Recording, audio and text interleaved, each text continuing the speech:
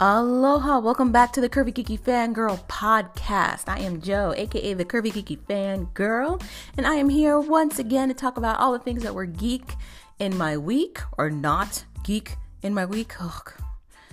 The TV drama that has unfolded for me is not fun, but here we go. I'll go ahead and get into it and start explaining stuff. So I am definitely going to be touching on some shows I caught throughout the week. There's been a slight change up in the shows that I watch. I usually catch a lot of DC TV stuff. And there's a problem with that I will get into shortly because people are crazy and doing tomfoolishly things. So that's happening. So basically, I'm going to make this podcast a podcast based around TV shows that are interested in diving into magic, because that's mostly what I watched last week to fill the void of the TV shows I couldn't watch. So we'll be jumping into that in just a moment. But real quick, you guys know I have to do that self promo. Excuse me. So, as you guys know, you can find me as the Curvy Geeky Fangirl on all of the socials. I'm on Instagram, Twitter. I say all the socials, really just those two. I'm on Instagram and Twitter. I've got my website, curvygeekyfangirl.com, which you can hit me up and email me if you guys have questions or topics you want me to cover. I also have this podcast on a bunch of places. I'm on Anchor, iTunes, Spotify, Stitcher, a bunch of other places, so many more. So wherever you listen to this podcast at, please make sure that you subscribe and rate it, add your comments. It does help a girl out. Please do so. You know how we do. Please do the things. That'd be great. And if you listen to this podcast on Anchor, there's even a way for you to leave a live voice message, a live in-person voice message where you too may have a chance to shine on this lovely podcast. We can talk to each other. Look at that. Like real people, like we're in the 90s. Excited. Think about it. So all of that's going down. And I'm going to jump into the TV shows I'm going to be covering. So because it's my magic themed episode, I'm going to be talking about The Magicians, Siempre Bruja, which recently dropped on Netflix, aka Always a Witch if you live in the United States, because they don't trust us. And understandably, I understand why they don't trust us to look up or know how to spell Siempre Bruja. So, you know. I'm also going to talk about a film I found on Netflix called The Witch Files. Which, yeah, it was a thing that happened. So I'm going to be talking about all of that. As you guys always know, I go heavy into spoilers. I am not scared of spoilers. So I'm going heavy duty into these spoilers. If you have not caught up with Magicians, you haven't got a chance to see Siempre Bruja, aka Always a Witch, or The Witch Files, and you actually have interest in watching any of these, please do so. Pause it here, catch up, and then come right on back so we can get into the deep and the dirty on all of these shows. And I'm about to talk about my feelings on why I couldn't watch my normal shows. You notice I did not list any DC TV.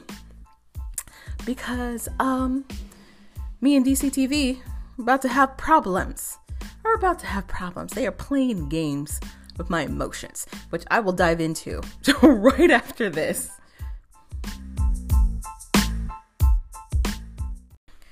All right, guys, let's talk about this beef that might be just me, but whatever. Anyway, so you guys know I watch a lot of my DC TV from CW. A lot of CW shows have dropped. I do still have my subscription to DC streaming. I gave up after Titans. I haven't really touched it except to watch a old retro The Flash episode here and there. I love that campy 90s TV show. It just makes me feel so warm. Aside from that, I haven't really dived into the new Young Justice that dropped. I've heard it's really, really good. I'm hearing really good reviews. The problem is, fool me once, right? Kind of situation. Young Justice, the animated series, has always been really strong, really good. But Titans just really messed me up. Really messed me up. I put a lot of faith into Titans. A lot of people love Titans. They loved it for what it was. I was not one of those people. I was not. It had a lot of promise. The show had a lot of promise. I just feel like wires got crossed somewhere. Like one group thought they had so much time to expand on characters and storylines, and then it turned out they didn't. Or another group was like, nah, we don't need to finish anything. We're just going to start a lot of things and worry about finishing them at another season. Let's do that. And then like another group was like, nah, we can't even do the full season we want to do. So let's just end it awkwardly. Cool. Like anyway, I'm going to eventually watch Young Justice. I'm actually waiting for everything to drop because, like I've told you guys before, I like to binge watch my shows. I don't like this week-to-week bullshit. So, which is kind of funny because one of the shows I'm talking about next is week-to-week, and I don't have problems with that. I don't know what that's about. Anyway, so but maybe just with DC TV, I feel like if I'm giving you this money, you need to drop these shows immediately. Full series. Thank you. I appreciate it. Anywho, so my beef with the DC TV I normally watch, which is The Flash, Supergirl, Black Lightning, Legends of Tomorrow. I can't watch it anymore because they're no longer streaming them on Amazon. I don't watch these live, as you guys know. So I usually catch them either the day after or around the weekend. I'll catch up and watch all of it. And I can't do that anymore. I used to buy season passes and I just dropped the episode. They did not let us do that this year. I didn't mind it. I didn't mind having to pay like per episode. It's like $3. But then they stopped letting us do that. After the Elseworlds finale, it just stopped altogether. And there's no real explanation why. There hasn't been any press releases from Amazon or CW as to why this just stopped. It's been a hell of a search to find out why exactly you're not seeing anything. There's an article on Fansided, if you guys are super concerned and want to know what's going on. There's an article there under the Amazon Advisor side where they talk about how the digital access usually had through Amazon has completely ceased. Not only that, but a lot of shows that are connected to CBS also have stopped being accessible. So unless you already purchased episodes on Amazon for the current seasons that are going on right now for those DC TV shows, you're not going to be able to purchase them at a later date. Everything is unavailable right now. And they're not really sure why. There's a lot of speculation in the air that maybe CW, who is a subset under CBS, is trying to get all of those series to their service so that people have to buy that CBS All Access membership. I don't think that's much of a stretch. To be fair, I don't know a lot of people who purchased CBS All Access membership. I don't know what they were thinking when they dropped CBS All Access. Like, I know Star Trek was supposed to be a big pull. As a fan of Star Trek myself, it wasn't enough of a pull for me to buy a membership to CBS All Access. It really wasn't. So I wouldn't be surprised if they were like, hey, y'all want to see these shows? Check out CBS All Access. Yeah. So that's a theory that could be going on. Other people are thinking that they're trying to push it towards the CW app. There's a streaming app for CW, commercials included, where you can watch all of those shows for free. You can watch them on your laptop right now, depending on the smart TV you got. You can stream it on the TV. Here's my thing. And as you guys know, I don't like commercials. The whole point of me paying money to watch these shows that actually air for free is that I get to skip those damn commercials. But nope. So I don't know what they're doing. Now, nobody knows exactly what's going on or why all of a sudden you can't access it in the way you usually could on Amazon. Nothing is also forever. Nothing is forever. So I won't be able to talk about DC TV shows for a little bit. I'm definitely in my feelings about it. I don't like being forced to do something I don't want to do, especially when I don't have to do it that way. I don't have to.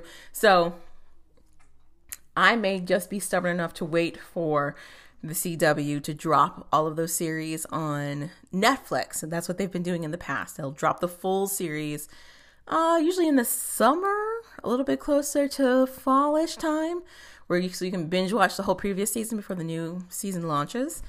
So that's probably what I'm going to do. I'm probably just going to wait until it drops. Because again, I don't have the time to watch them live. I do things in the evening, like sleep. And then I also refuse to watch the commercials.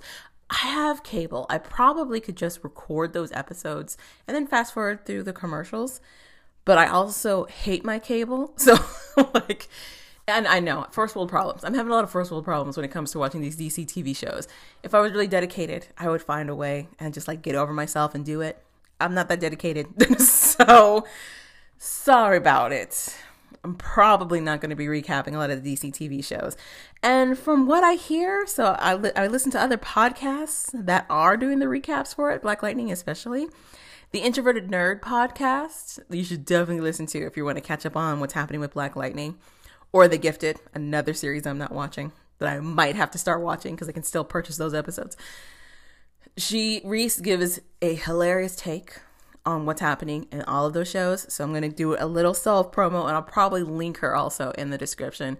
Check out Introverted Nerd podcast because she's doing a really good job of recapping Black Lightning, The Gifted, and the occasional Saved by the Bell episode. And if you're a 90s nostalgia geek like me, it's a win. It's a win across the board. So there's definitely other ways if you really, really, really need somebody's take on what's going on. But from what what I've been listening to so far about these shows, I'm not missing a whole lot. The back half of a lot of these series, not doing the greatest, not doing the best.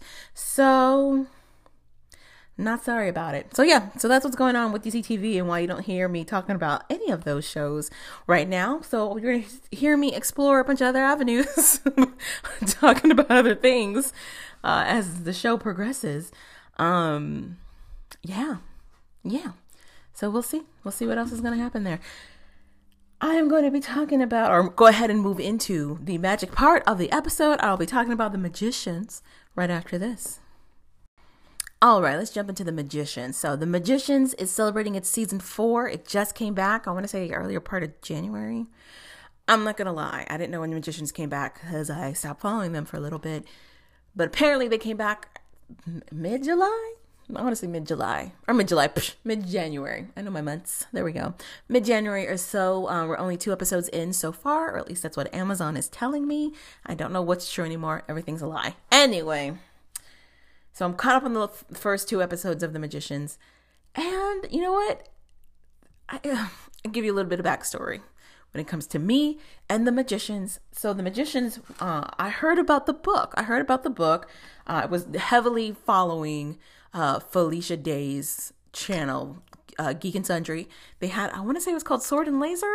I think it was a Sword and Laser show where basically it was like a sort of also book club where they delved into fantasy books or sci-fi books, and they touched on, I want to say it's Lev Grossman's The Magicians. And it was heralded and advertised and marketed as the adult Harry Potter. And I was sold. I love Harry Potter. I was like, all right, let's see what adult Harry Potter is looking like. Because let's be honest, if you are trapped in a school and you are of hormonal age, there's no way you're just like, yeah, so I'm going to go to school, play some sports, and go to sleep.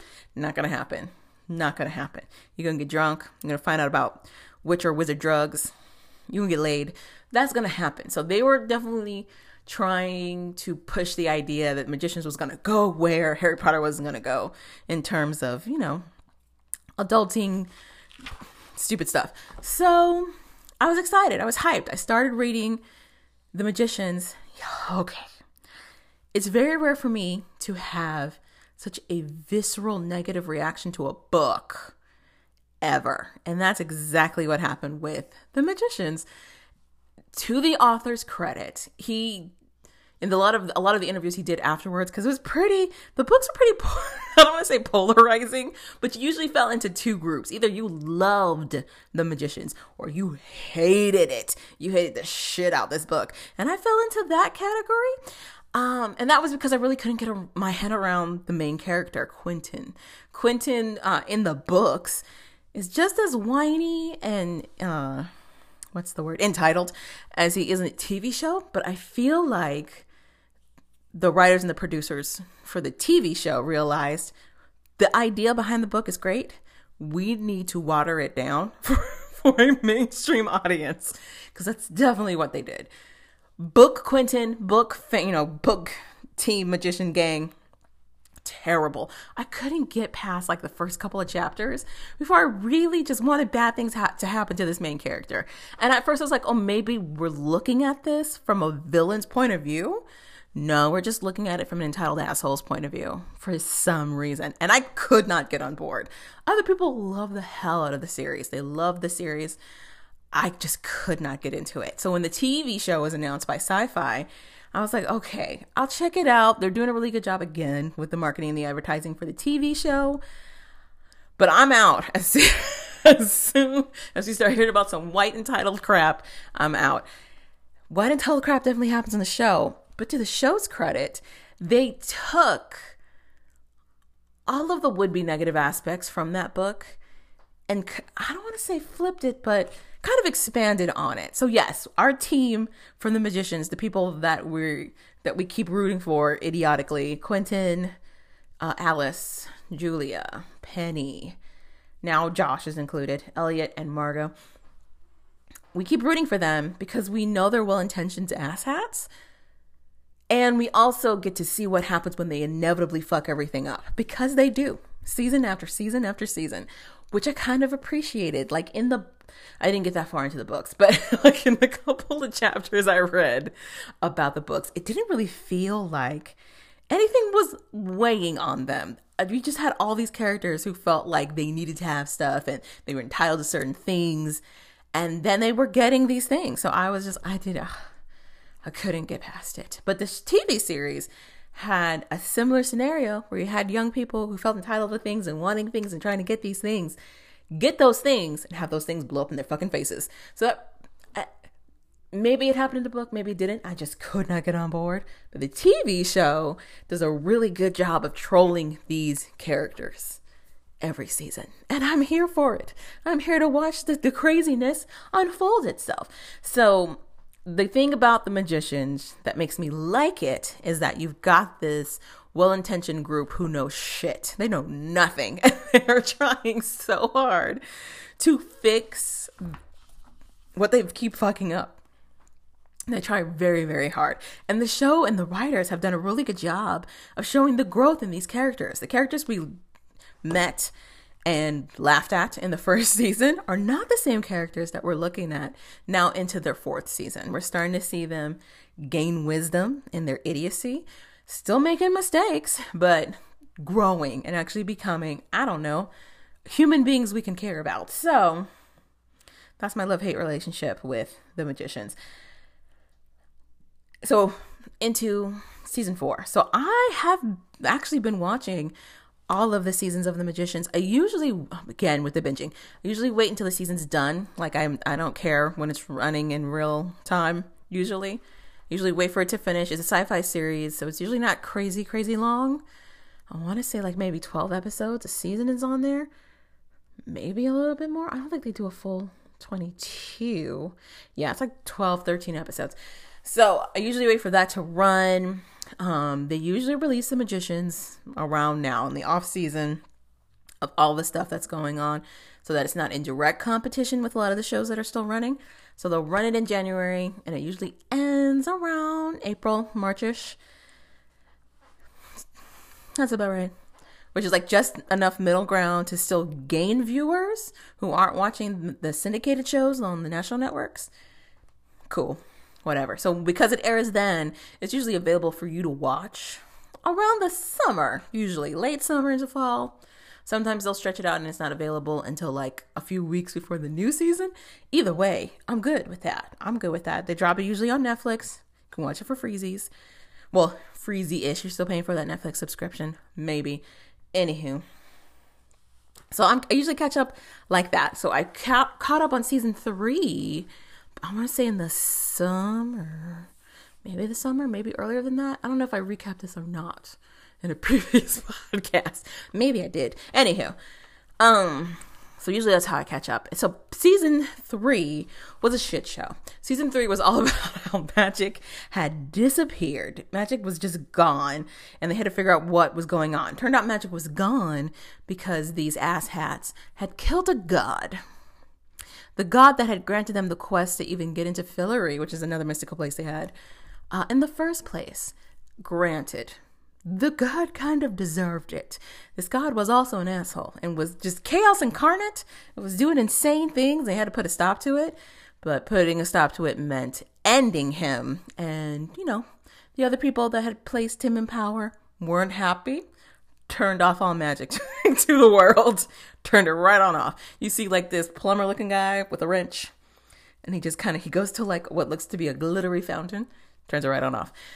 So then season 3 was all about them figuring out how to get the magic turned back on and dealing with the other consequences that kind of were left over from season 2. Alice died basically in season 2. She became a Niffin, which essentially is like the remnants of magic from a magic user because they used too much of it, they absorbed too much of it, and exploded. As a Niffin, you don't have any human ties, so all you care about is getting more magic, which is a running theme in this show, having this addiction and obsession with magic, which is like supposed to be this cure-all sometimes, but it makes you feel powerful and it screws you up. So Alice is the brainy girl in love with Quentin, has a list of family and home problems, becomes a Niffin, becomes crazy apathetic, doesn't give a shit about anybody. Quentin, guilt-ridden. He plays a lot of the martyr trope in the show. Bleeding heart. He wants to help fix her, basically. Try to get her back into a human body and get her back on living in their plane. He does it. Problem is, she's got no shade, aka a soul. So the thing that would make her like human is gone. And she is struggling. She is struggling terribly as a Niffin in a human body. She does it. She there's a part of her that knows she needs to care about things, but she doesn't. And the fact that she doesn't is driving her insane. She's like slowly but surely loses it. And in the process of gaining her shade back, which they managed to do successfully for her and another character named Julia, it doesn't help anything because she still has all her memories of being a Niffin and all of her memories of the atrocities she committed as a Niffin. And then also the guilt laden with all of that and how she treated everybody when she got back into the Alice body. Like, it's a list of it's just guilt on guilt on guilt on guilt for this child. And she becomes an antagonist for season 3. So, like I said, in season 3, they're trying to get magic back together. They're going on these quests, trying to get magic. And she ends up betraying the entire team and trying to fuck shit up at the very end of it. She sort of succeeds. Julia manages to barely save the day, but it's enough to screw up everything else that they were doing. And she also betrays another group in the process, and that group now has her holed up. So she is in library jail. That other group is the librarians, who also had a major interest in trying to get magic turned back on. She completely betrayed them, so they put her in librarian jail. And now we're moving on. As the team managed to turn the magic back on, the librarians took over control of it. We found that out as a twist at the end of the season as well. The librarians were basically like, listen, fools, we let y'all just go willy-nilly with this magic in the past. Never worked out. Never was a good plan. So we are controlling all of it. You're going to get like these settled quantities that we've all agreed that you should get. No more, no less. Fucking deal with it. And they out. We also had a whole story with the fairies. The fairy storyline in season 3 I found super interesting because fairies are basically creatures of magic. So they're literally made of magic, which is why they're insane and also assholes. Like, they just do whatever the fuck they want and they don't care. Snatch an eye? Cool. Steal a toe? We down. Still hold babies? Sure, okay. They also love making deals and trying to concoct it in a way that it could never be betrayed. Basically, like, they're really good at figuring out loopholes, but clearly not, omniscient. I can't say the word, but basically all knowing. They're not all knowing. So there's always like a weird loophole you could try to string through. We also found out a portion of them were being used as slaves for a family that has deep ties to magic. The McAllisters, I think is their name. We got introduced to that family. No one could see them at first, but Julia was slowly but surely becoming a goddess in season 3 and was able to see these fairies. She also figured out how to free them from their prison, kind of. And then found out, not really. Like, apparently they had struck an unbreakable deal with the Fairy Queen at some point. They were full on going to just murder all the fairies. And she was like, nah, you can have a quarter of them and whatever. When the magic went away, they were like, this magical family was like, we need magic. We can't not have it. So let's figure out a way to keep magic by, I don't know, murdering these fairies. And that's what they were doing. So they were like slowly but surely chopping these fairies into pieces so that they can grind down the magic and then sell it on the black market. They were selling it to the library. Disturbing. But now that magic is turned back on, they don't have to worry about killing all these fairies, even though the Fairy Queen, in her haste of not wanting to wait for the asshats to get it together and figure out how to turn magic back on, made a huge sacrifice and decided to sacrifice herself to free her people. So she was like, you can have me if you got to free the other ones, and no non-fairies. Okay, wait, hold on. Basically, stop hunting the fairies. She basically said, unless you're a fairy, you can't hunt other fairies. Type of a deal. Seems like a huge loophole's in there, but that's okay. That's what she said. So that was that. And we also had Margot and Elliot really taking on their duties as High Kings in Fillory, and fucking it up a lot. Like, they really thought they could just step in, sit on these seats, do whatever the hell they wanted, and call it a day. Then it turned out, no, there's actual politics to this. There's other kingdoms to worry about and other alliances and wars we have to think about as well. And they get in over their head super fast. To Elliot's credit, he's the more compassionate of the two. I still don't think he was doing super well. He needed Margot to be a little more stringent in certain areas, but Margot had no compassion. It was definitely causing a lot of trouble for them by being like, fuck everybody, I'll just murder you. Didn't work out. They kind of got held up by the fairies, kind of got held up by other royal houses also. But in the end, they managed to figure everything out because they got magic turned back on. What else happened? There was some Penny stuff. He was dying. He became property of the library. And then a doppelganger of Penny came back. Because Julia and gang had to go to another timeline to secure another key for their quest to turn magic back on, which also involved them talking with other versions of themselves in another timeline. Marina from that timeline came back with them, as well as Penny. So now we have a Penny from timeline 23 who was in love with Julia from timeline 23 and not in love with Katie, who's in our current timeline. So when she sees Penny not dead, she gets super excited, only to find out that's not her Penny, the one that she was in love with. Do I miss the Katie Penny couple? Nope, do not. So his stiff hand to tell her no, didn't mind it. didn't care, didn't mind it. I kind of ship the Penny Julia situation. I kind of hope that goes down. So that's something that's going on. That pretty much catches us up. After they turn on magic, they also had to deal with another consequence to turning on magic, which was this monster. There was a monster in the palace they needed to get into to turn on magic. Their plan had been to kill the monster in order to turn on the magic. They do not kill this monster. Turns out this monster is a little more complicated than previously thought. It isn't a body, just not its own body. It can actually transfer and jump from body, so host to host situation. It's also damn near unstoppable. It has the abilities of a god, but the IQ of a kindergartner. All it wants is wanting. That's it. It is never satisfied, and it jumps from one thing to another to another. It's very temperamental and murder happy. That's not great. And it's recently jumped into Elliot. That's what we found out. Also, at the end of everything, as part of the deal that the dean brokered so that the kids don't get murdered, because, you know, all of the stuff they had been doing to try to turn magic back on, all the toes they'd been stepping on, he basically was like, we will erase their memories, give them different personalities and identities. This protects them from the monster they unleashed somewhere.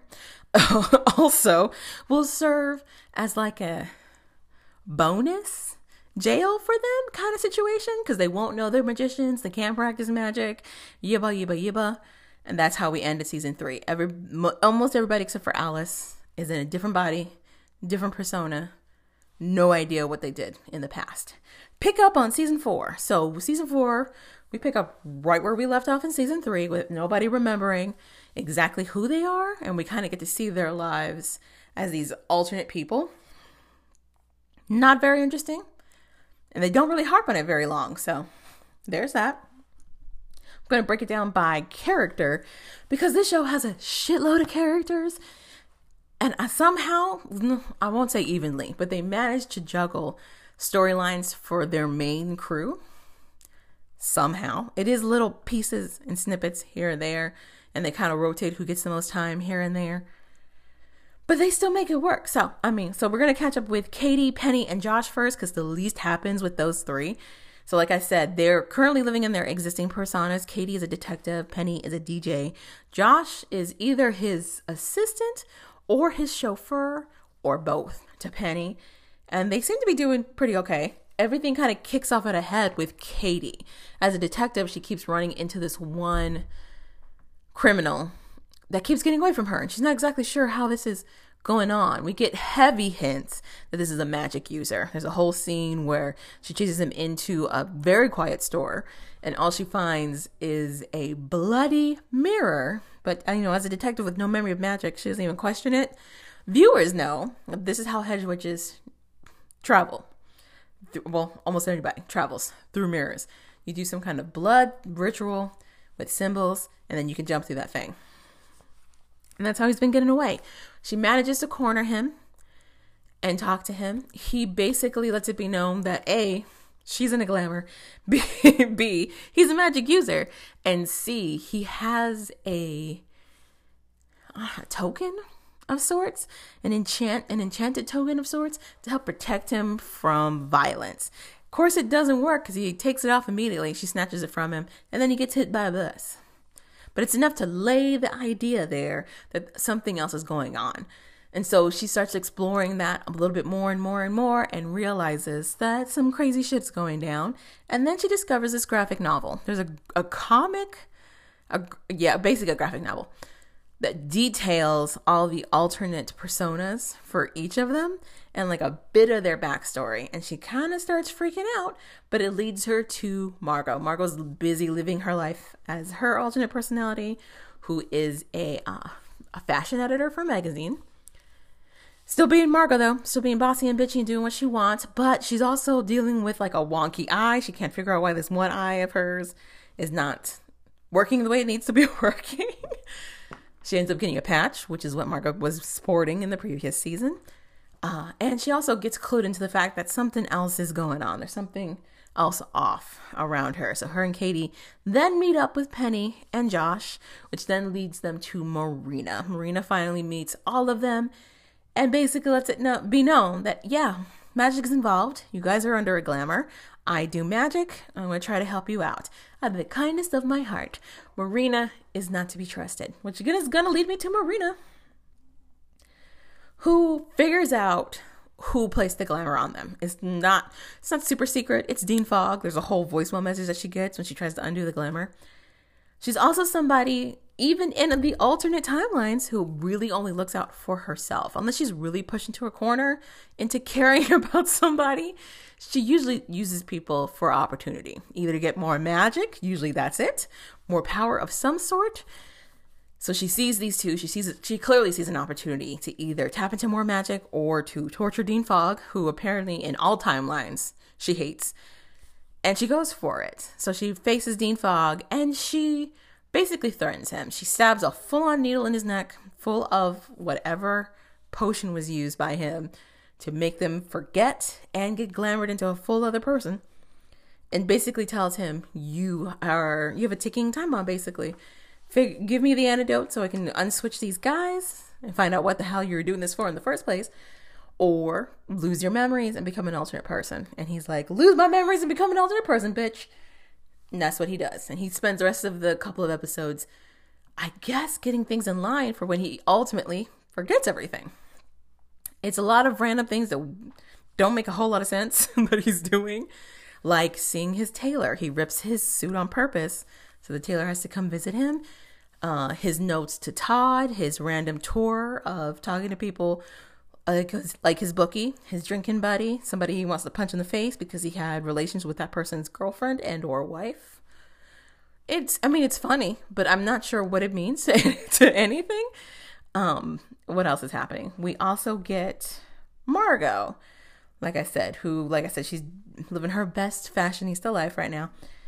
But she keeps getting, she'll fall asleep and she'll have dreams about Ember. Ember's supposed to be dead. Ember was killed by Quentin in season 2 and was the reason magic stopped working in the first place because Quentin killed a god. So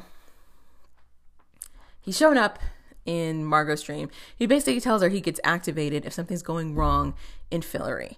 And he keeps telling Margot, who has no memories of being a High King, that she needs to go back to Fillory and fix it. And she's like, I don't know what the hell you're talking about. So she keeps having these dreams. Eventually, Ember gets fed up. And it's just like, what is wrong with you? What are you doing? You need to fix it and do it now.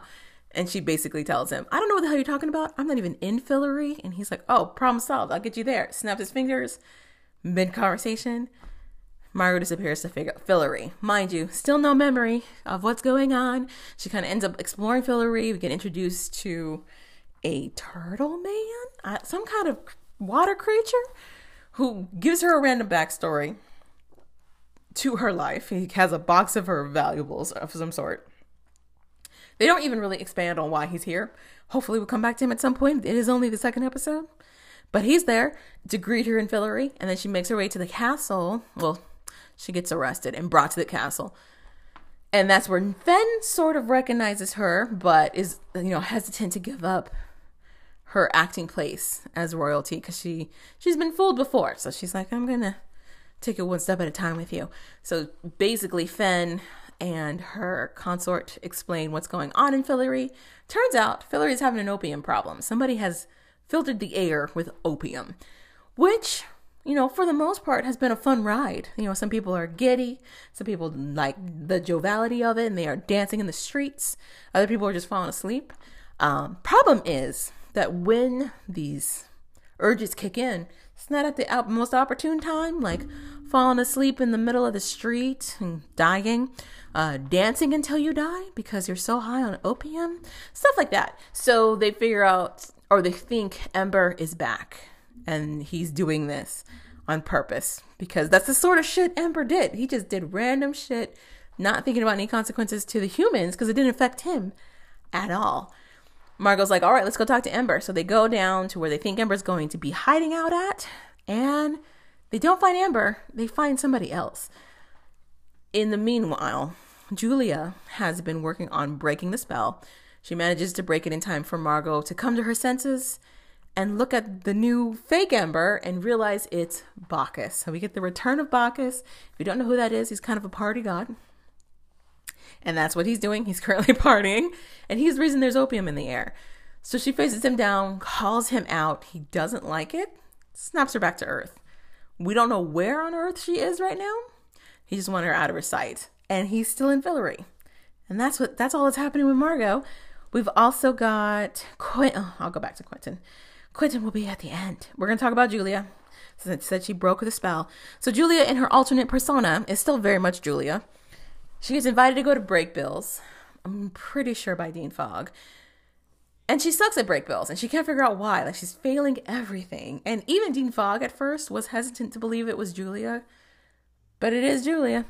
So he's like, well, I'm just going to have her stick around. She has a lot of questions. Thankfully, Todd has a bunch of answers. And he can't wait to tell her. Todd is this side character that they've introduced since season 1. Who at first just seemed to be like this really annoying character who just kind of showed up and stuck around. Then I want to say season 2, maybe season 3. Todd got real interesting. It turned out he had an obsession with Margot and stole her doppelganger. Somebody made a golem, which is if you know anything about, I want to say it has ties to Judaism. I'm pretty sure it's part of Jewish folklore. But basically, it's a character of clay that you put life into with a spell, and it does your bidding. So there was a golem that looked exactly like Margot, and whoever owned that golem, it did its bidding, and he made it like a weird sex doll. It got got interesting, and it got creepy really, really fast. But it kept Todd in the loop, in the storyline. So Todd has memories of everybody. And he's not supposed to. He ends up listening in on a conversation he's not supposed to be listening into. And ends up getting the full story, which he then immediately tells Julia. So now Julia is on the same bandwagon of, holy crap, we're not who we really are. We need to break this spell and get everybody. And it being Julia, she has this like headstrong, I don't need to know the whole story type of persona. She just jumps in and is like, we need to fix things. And immediately starts white womaning fixing things. All right. Like just without asking any other questions. Of course, Dean Fox is like, no, don't stop. We can't. There's reasons to this. And she's like, no. We have to stop it. So after Dean Fogg goes through his thing with Marina, she has time to search his office now that Todd has told her everything that's going on, and also lets her know that Dean Fogg had been working on a battery to work in perpetuity, basically, work forever. She finds the battery and she goes to touch it, and it has a very strong reaction. She throws her against the wall and she dies. But then she wakes back up. Magic. And she's like, well, there's got to be a way for us to break the spell. I'm pretty sure it's got something to do with this battery. We need to overload this battery. And Todd, of course, is like, how the hell do we do that? All magic is sanctioned. We've used all we have for today. How are we going to do this? And Julia realizes if I keep touching it, it's going to have to keep protecting itself, which is then eventually going to overload it. I just have to die a bunch of times. It gets to a point, a comical point, where Todd is like, at first afraid when it first happened, and then quickly gets used to it, puts on like a Walkman. It's hysterical. So eventually, after many attempts of dying, Julia breaks this battery, which breaks the spell for everybody at the same time. Penny, Katie, Josh, they all shake back into their actual selves. Margot shakes back into her actual self when she's in Fillory. That's how she gets back into being the High King. And Quentin comes back into being his actual self. So, the Quentin storyline, which got a lot of focus, but is doing the slowest amount of things. Basically, he's the one that's still tied to that monster. The monster that has all that godlike power and just the want of a kindergartner and a friend. That's my dog being very annoying and yawning in the background. Go lay down. Sorry. Anyway, back to my story. So, basically, Quentin is babysitting this monster as his alternate personality, because the monster can see that it's Quentin. Him being glamour does nothing. It literally has god power right now. But it's like, whatever, I'll play along for right now. This is an interesting game. He's just been murder happy the whole time, appropriately freaking out Quentin and his alternate personality. And then to the latest challenge that they're doing, he needs to get a hold of Ares, aka Elanias, I think he calls him, to get something from him. He's like, they took something from me, and this god of war has it, so we need to call upon him. Gets Quentin to split open a pig and to call him. And instead they get one of his followers. They get a follower who is dressed in a very interesting way, in a very creepy and interesting way. I don't think any of that was on accident. They show us a white guy, bearded, looks like a duck hunter, and with a country accent. He's got a southern accent rocking, and he's just like, hell yeah, welcome, blah, blah, blah. And he's not cooperative at all. This monster makes quick work of this dude and realizes it's not Ares, the god of war, and he's being fucked around with again. When the spell breaks, Quentin has enough wherewithal to be like, oh shit, I need to do something about this monster. Like, I am stuck with the monster, shit. And it immediately tries to start doing magic, but of course it would be fruitless because this monster has godlike power. So it's like, welcome back, Quentin. Don't try anything because I can snap your neck in 2 seconds. All right, let's go. So he gets Quentin catched up. He's like, yep, this is the new plan. I'm trying to do this so I can get this from this Ares guy. And Quentin, being Quentin, at first started strong, was starting out like, all right, you're right. They owe you something. Let's go do it. And then had the audacity to start asking about Elliot. This creature is squatting in Elliot right now. And Quentin is trying to figure out how to get his friend free, like save his friend. Of course, the questions that he's given this monster aren't making the monster feel good at all. And it's a temperamental deity in the first place. So, of course, his questions just piss it off. And then it's like, what? You want to be around your friends? Fine. Let's be around your friends. And it snaps them to where Penny, Katie, and Josh are hanging out. And it's like, all right, so now who gets to die first? End of episode. Quentin is dumb. Also, Alice is still something that's happening. Alice is still in library in jail because she made that bad deal. We find out that there's a guy next to her. He's been talking to her this whole time, trying to keep her hopes high so she doesn't kill herself in her jail cell. I don't know why this was a worry, but apparently it was. And it turns out this guy is Santa. This man is black, which is hysterical. And it's just going on and on about how he was just an innocent magician looking for good people, because good people are hard to find. Realized in order for him to find a good person, he'd have to start young. They'd have to be kids. He got in with some elves, and what they had made a plan basically to find good people, find these good kids, and gift these kids for being good. That was his whole deal. That was his whole jam. And apparently the world manipulated and perverted Santa. When he was describing what he wanted to do with these kids, it sounded mad creepy. It sounded mad creepy and gross. Also, this is the magician. So they take these folklore and familiar characters and put a heavy dark twist on them. Santa already has a dark twist to him. It's called Krampus. He's called Krampus. I would not be surprised if Santa's buddy shows up, or if he's actually the duality of it. And that's why they had to lock this fool up. I wouldn't be surprised. Anyway, so it looks like Santa's sticking around because he befriends Alice enough for her to get an idea of how they can escape. She does some interesting things to get this idea moving. She knows she needs to get out of the cell. So she cuts her wrist to fake a suicide. Really, it was a real suicide, but with a goal to get fixed, because she knew they would do the magic and fix her up. She just needed to get out of the cell. So she gets out of the cell, tries to make the best of her opportunity of being in a clinic, spots a cockroach, grabs that cockroach, puts it in her mouth to hide it so she can smuggle it into her cell. Girl, while she has the cockroach, gets the idea to tap into magic through the messaging system that's in there. They have this vacuum system where old school, I don't know if you, depending on who's listening to this, there used to be old school bank tellers that you'd put your money into this little cylinder, and then it would soup it up into this little vacuum to send it into the building. And that's kind of how messages and stuff gets transported around the library. She undoes the vacuum tubing in her room enough to reach her hand into the space so she can tap into the magic in the area. And it works. She frees her cockroach friend. She kind of bonds with it so that she can use it as her eyes and ears. Gets it to scurry into the head librarian's office to learn of some kind of deal the librarian is making that seems not to be going super well. And spots a fireplace in the process.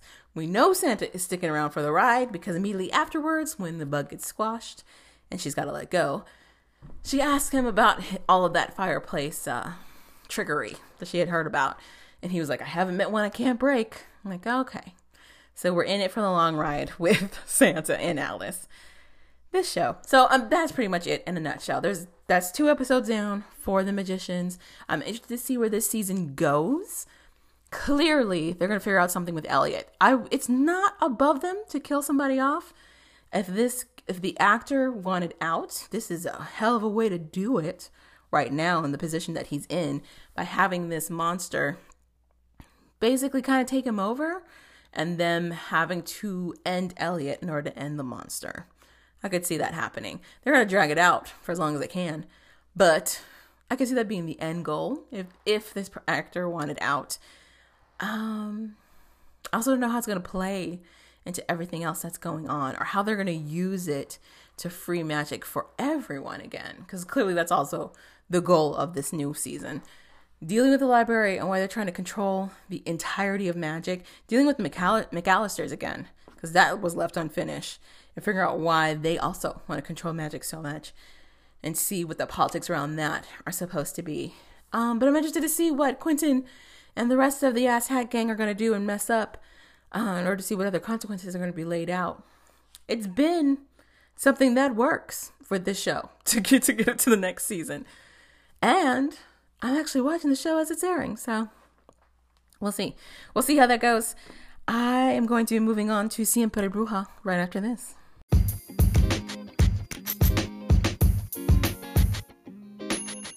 Aloha, beautiful listeners. It's Jo, aka the Curvy Geeky Fangirl, and I wanted to take this moment to thank you for all of those listening ears that check out my ramblings on this podcast. Please rate and subscribe wherever you listen to podcasts, as they really help this little podcast grow and grow. Also, don't hesitate to reach across those social media lines to talk about all things geek with me. Check out Curvy Geeky Fangirl on Twitter and Instagram, and don't forget that if you listen to this podcast on Anchor, you can leave an audio message that might get played on the podcast. Just saying. Now, back to my ramblings. All right, moving into Siempre Bruja. It wasn't what I was expecting, to be honest. The quick synopsis of Siempre Bruja is that it's about a young witch who is a slave in the 17th century of Colombia. Little known fact, or depending on how well versed you are in slavery around the world, Cartagena, Colombia was actually a big point for slavery by the Spanish Inquisition. So they would bring their purchases over through that point, because it's right there on the water, and it's near the Caribbean. So it was a point of harbor if you were dropping, slaves off in the Caribbean side, and then we're trying to make it to the mainland over here in South America. Terribleness. So it's during the time of the Spanish Inquisition, and she is a slave in trouble, basically. Homegirl's side story is that she was born into slavery, right? Her mother was a slave. I'm assuming her father was a slave. They don't really get into the fatherhood, parentage of everything. She's got an uncle that's looking out for her. He, too, is a slave. And when we meet her, she's on the block to be sold, basically. She's being auctioned off to the highest bidder. And we're supposed to believe... well, let me get the synopsis out. So basically, while she's being sold, she lays eyes on this genteel man who isn't a fan of how she's being treated, manages to talk his father into purchasing her, and they fall in love. So they fall in love, and she's working in his house, just doing her thing. But because they fell in love, his mother is like, we need to get rid of her. She's a witch. So, she's been doing things to gain the attention for that title. Like, she has an ability to heal people without medicine. So there's that. But the mother's just like, no. My son can't be involved with a slave. We need to get rid of her. Let's call her a witch and call it a day. We're going to burn her at the stake. Great. They jail her to have her burned at a later time. While she is jailed, she meets up with somebody who calls himself a wizard. And he is also known as an immortal. Oh, let me look up his name. I want to say it's Aldemar, maybe? I gotta go look it up because I don't remember anything. Yep, it's Aldemar. Look at that. Look at me. So anyway, this guy named Aldemar the Immortal, because every time they try to burn him alive, he's just like, he's fine. Like, nothing happens. He's just chilling there on that stake. Like, yeah, anyway. So, and then they just jail him back in the jail again. So, but they're like, no, she's gonna burn for real this time. We'll figure it out. So Aldemar teaches her a spell. He shows his prowess as a wizard. He gets her to float in midair. Tells her that he can figure out a deal to help save her and her beloved. There's a whole part in there where her beloved was trying to fight for her to not be burned as a stake as a witch. And he gets shot by his father. He does his whole speech about how it's wrong. And then his dad just pops the hell up with a musket and is like, not in my house, and shoots him. And she's assuming he's dead. It's the 17th century. A scratch can kill you. So she's like thinking the worst. She's waiting to be executed. Aldemar is like, nah, you don't have to be executed. Tell you what, if you help me, I will help you and save your beloved. Blah, blah, blah. I need you to repeat the spell so you can travel into the future. Once you're there, you're going to hook up with this other witch that is on my team to help free me. Cool game. Let's do it. And she's like, all right, I'm in. So when they go to burn her, she says the spell, transports her to modern day Cartagena, Colombia, circa 2000 and I want to say 18. I don't know if it's supposed to be 2019. It may be 2018. Modern day Cartagena, basically. And that's when the real shit pops off. All the antics start kicking up. She's trying to figure out how to do her quests while she's out there, how to hook up with this witch that he needs her to be with. And she also has to be on the lookout for this evil ne'er-do-well named Lucian in the process. And the show is not what I thought it was going to be. Like, to be fair, the trailers for it and everything weren't very informative about what was going on. Other than that, this was about an Afro-Colombian. They were going to touch on slavery. She did witchcraft. And the future traveling. Like, we see all of that. We also see that she has to have a handle on her powers. It's not that she just discovered that she's a witch. She kind of has always known she was one. She hasn't had the chance to really explore her ability. And now she's got people telling her that she's a special type of witch. She's unique and the one. And yeah. So she's trying to juggle her duties to help save her boyfriend and try to get back in time to him, basically. To be fair to the series, they do a nice job of giving you a full and complete story while also giving you a little bit of a cliffhanger if they want to move into a second season. So, in case you don't watch a lot of telenovelas end. They end eventually. Sure, they can go on for hundreds of episodes, but eventually they end. So they're pretty good at like wrapping it up. And with this being a Netflix series, you never know if you're going to get that second season or not. So it was nice to have it kind of finished when we end the series, which is only like 12 episodes. But with a little bit of a cliffhanger. So in case they did want to explore it some more, the opportunity was there. It was a nice little end. Yeah. Also, the show wasn't geared towards the audience I thought it was going to be geared towards. I thought it was going to be a Charmed-esque type of audience. So like young adults, into my age group type of situation. But this is for kids. This is a TV show for kids. It's not a TV show for adults at all. So the setup, the trial she's got to go through, it's all kind of focused on like a YA programming. I wouldn't say Riverdale age exactly, but like around there. So like in between preteen to full-blown teenager-esque type of thing. Some of the stuff they touch on, definitely heavier on the teenager side, but they also don't show anything too crazy graphic. So anyone's game, basically. What else is going on in this show? I'm just gonna get into the pros and cons. The cast is adorable. That's a pro. The kids that they have, it is an interestingly diverse cast of characters. Again, if you've never seen a telenovela, Black people don't exist in those shows. They act like Afro-Latinas aren't a thing. Afro-Latinx people don't exist unless it's like a maid or somebody who's visiting. Like, you see one type of shade on your screen if you're watching a telenovela, and that is as close to white as you can get. So having a character who's not only a dark Black woman in the show, but also to have characters around her of multiple ethnicities was really nice. It was really nice to see, especially for a Spanish-speaking series. It was great. Another pro was actually touching on slavery. That's another topic that's like, I don't want to say taboo, but is not really widely known. People are constantly surprised that slavery existed in other places besides America. So it existed all over the world. How do you think we all got here? So it's nice that they touched on that, especially at the time that they're touching it on. They're not talking about the 1800s. They're talking about the 1600s when that was kicking off. And that's even like potentially 200 years later than when it was really moving in force. So, I mean, that it was nice. It was nice to see that they're actually touching on that, acknowledging it. That was definitely a pro for me. The adventures she has to go on, some of them are a little silly. They're pretty funny and silly, which was a nice bit of levity to the serious content that they were hinting at, but didn't really fully explore. So that was cute. The cinematic experience of it is beautiful. The colors when she's in the future are amazing. It is off the chart.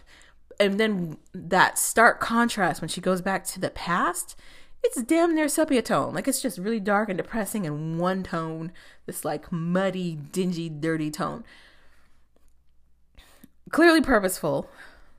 Definitely worked. So that was happening. The roller coaster of emotions that I experienced watching this, you get pretty attached to a lot of the side characters in the show, depending on how you're watching the show.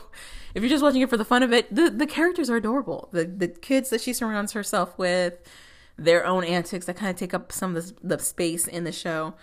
It's really fun. It's just a nice little fun ride, which is interesting given its serious subject matter, which is going to lead me to the cons of this show.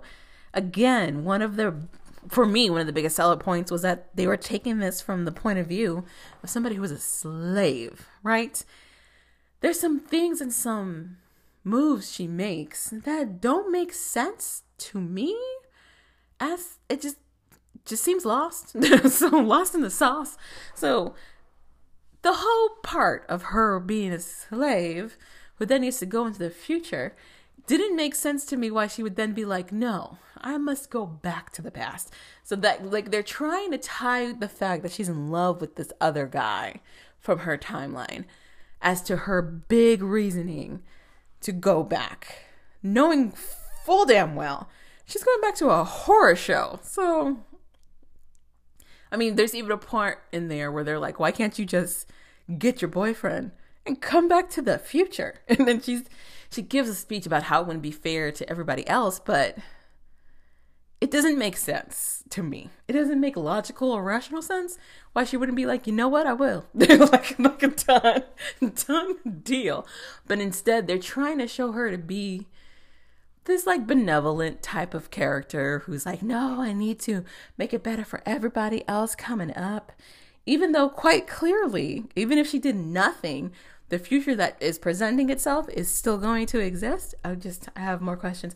So for some reason, we're just supposed to believe that as a slave, she's going to choose slavery. Again, they do try to point out that she's like, when I go back, I'm not going back as a slave. But bitch, like you are literally property of somebody right now. You have ability, but the show has shown that her ability kind of comes and goes. What makes you think you're going to be able to sustain this idea and the freedoms you have in the future, in the past? I could not follow the logic on that. I couldn't stay on point. Another con that they touch on a lot, if you're looking at the other critic reviews, is how problematic her true love is. So like I said, when we get introduced to them, she is being auctioned off on the slave block, to the highest bidder. And we're supposed to believe that they fell in love with each other on sight. She is a slave. Again, she is a slave. She does not have a choice. Period, point blank. You have this guy who maybe was lusting after her and gets his father to purchase her, and we're supposed to believe that in the process of that, not only was she treated well by the family, they show aspects of other people, mostly men, getting whipped by the master. But like for her, in her case, she's kind of just like living fun and free. She's got her duties and whatever, but then she's got nights off to have dates with this guy. And it's just like, okay, all right, yo. They definitely framed it more of like a Romeo and Juliet scenario instead of the horror shit show it should be, which is that he owns her and can do whatever he wants to her legally in this timeline. So yeah, that wasn't the greatest. That wasn't the greatest, and it didn't really sell me when she ends up going back to the past. She figures out what's going on. Ultimately, there's a lot of betrayal that happens in that show. Aldemar turns out to be not a good guy. Turns out he's using her for his own purposes. And when she figures that out and goes back in time, she has these grand plans to make like these great, or I guess, improvement to the slaves that are living there. Clearly it doesn't work at all. in any way. Her ability kind of comes and goes. Like, she gets stripped of her ability, which is something they lay out early in the show as something that could happen to you. And it just goes quickly to a shit show. Like, what, again, what the hell? Anyway, so she ends up having to go back to the future to finish what she started when it comes to that wizard and what he was trying to do. But in the meanwhile, she's still like, no, I have to go back to the past. This whole back and forth that she was doing, it just didn't make sense. Why she would be like, yeah, I was a slave back then.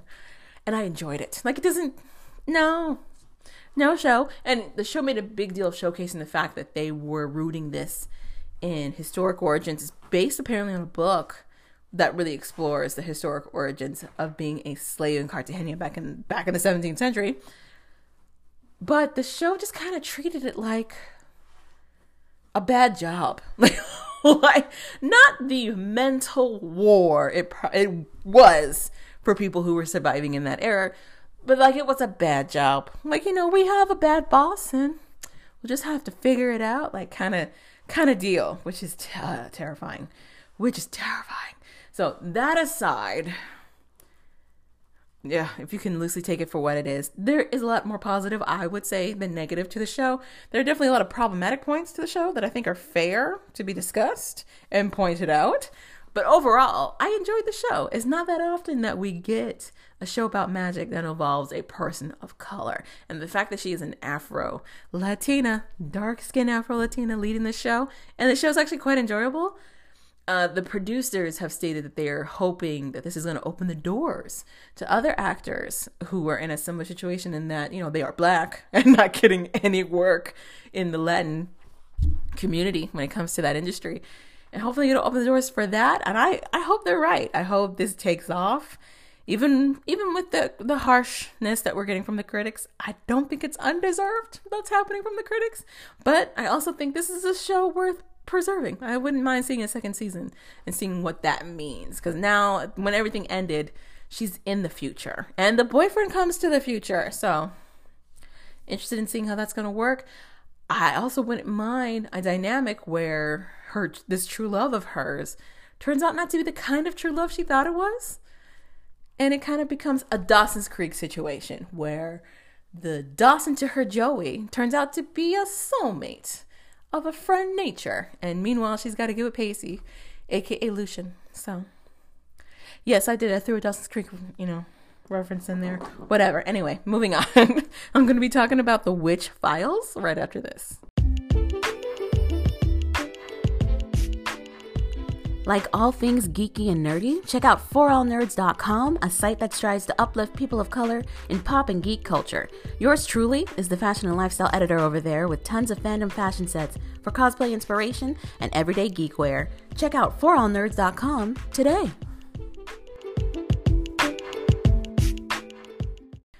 All right, real quick to round out the Curvy Geeky Fangirl podcast. I'm going to talk about The Witch Files, which is a film I caught on Netflix.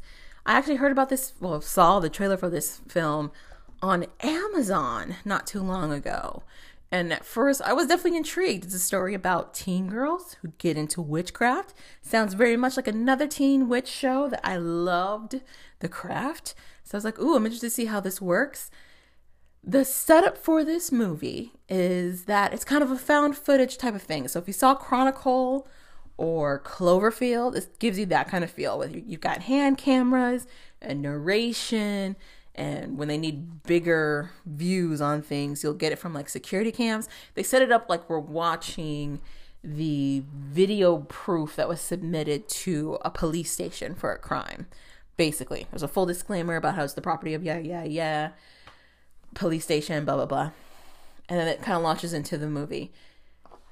Does that premise hold over time? Nope, because some of the shots they end up doing and using, clearly not handheld cams, but they treat it like it is. But also, I guess it was to give it a tone that this is coming from like a survivor point of view. Okay, whatever. Anyway, the show basically, like I said, focuses on these teen girls, all misfits in school. They end up befriending the lead misfit, which is supposedly this new girl who's come to school. She lets it be known that she used to live in that area and then had to leave and has now come back. And she also practices witchcraft, and she teaches the other girls how to do it.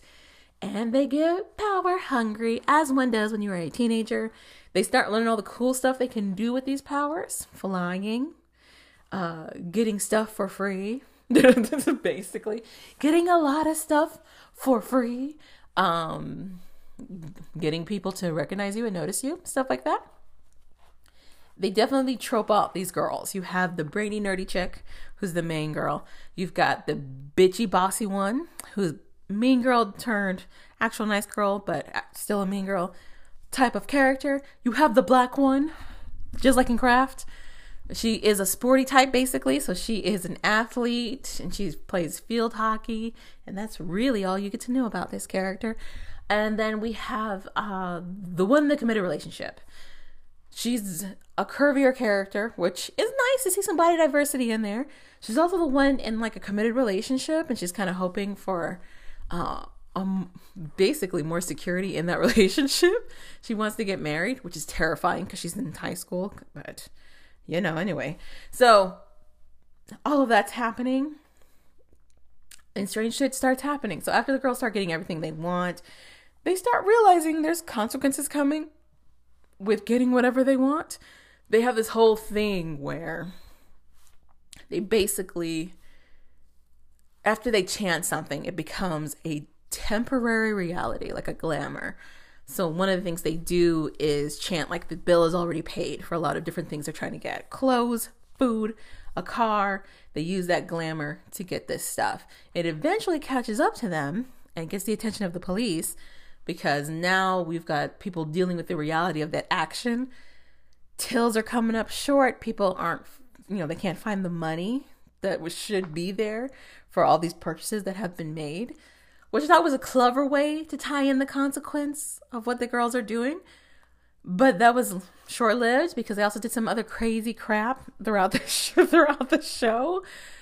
The interesting twist I thought that they put into the movie was that they had the lead misfit be the antagonist. You can definitely tell from a mile away she's going to be the antagonist, but I liked the story they gave her. She is a 200-300-year-old witch who comes back every 17 years or so. Odd number to use, but sure, okay. And basically she tricks idiot girls into practicing magic with her, making them full-fledged witches so that she can then steal their power from them, killing them in the process. To keep her youth, I guess, and continue doing what she's been doing. Apparently, she also always has to be crowned the queen of something. A dance, a ball, doesn't matter. I'm not sure. They don't really explain why that's important or why she has to do that. They just kind of throw it in there as a way to stop her.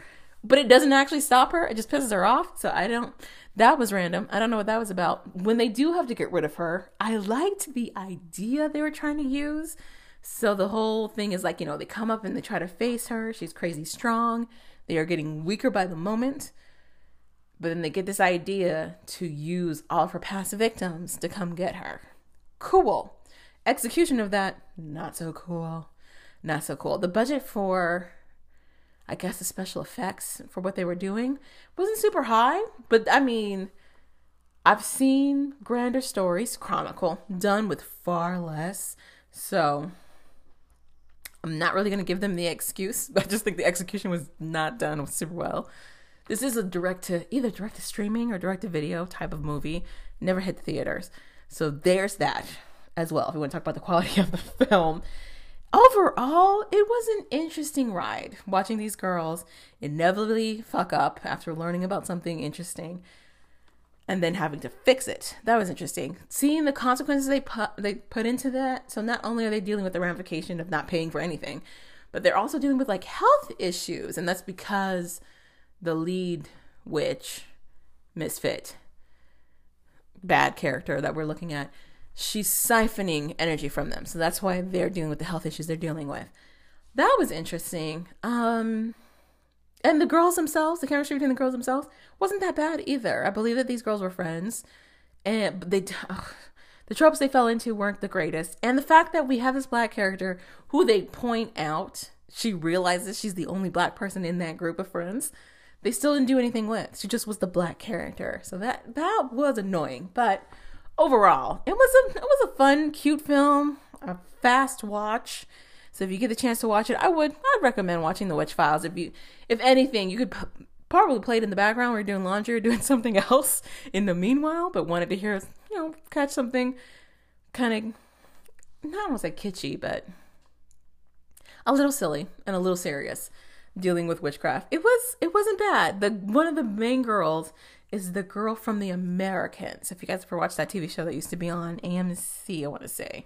She's the daughter from that. And she's actually, what's her name? Claire? That might be her name for the movie. She looks like a Claire. She's got some talent there. I wouldn't mind watching a movie that she's the lead of. Because she carries this movie. She for sure does carry this movie. But it was just interesting to see how everything played out. And it was a nice little short story. So that's going to be it for the Curvy Geeky Fangirl. That's most of the geek that I caught in my week. I will be back again. We're into February, which is not only Black History Month, but also is it the month of romance? Do we get to call it that because Valentine's Day isn't it?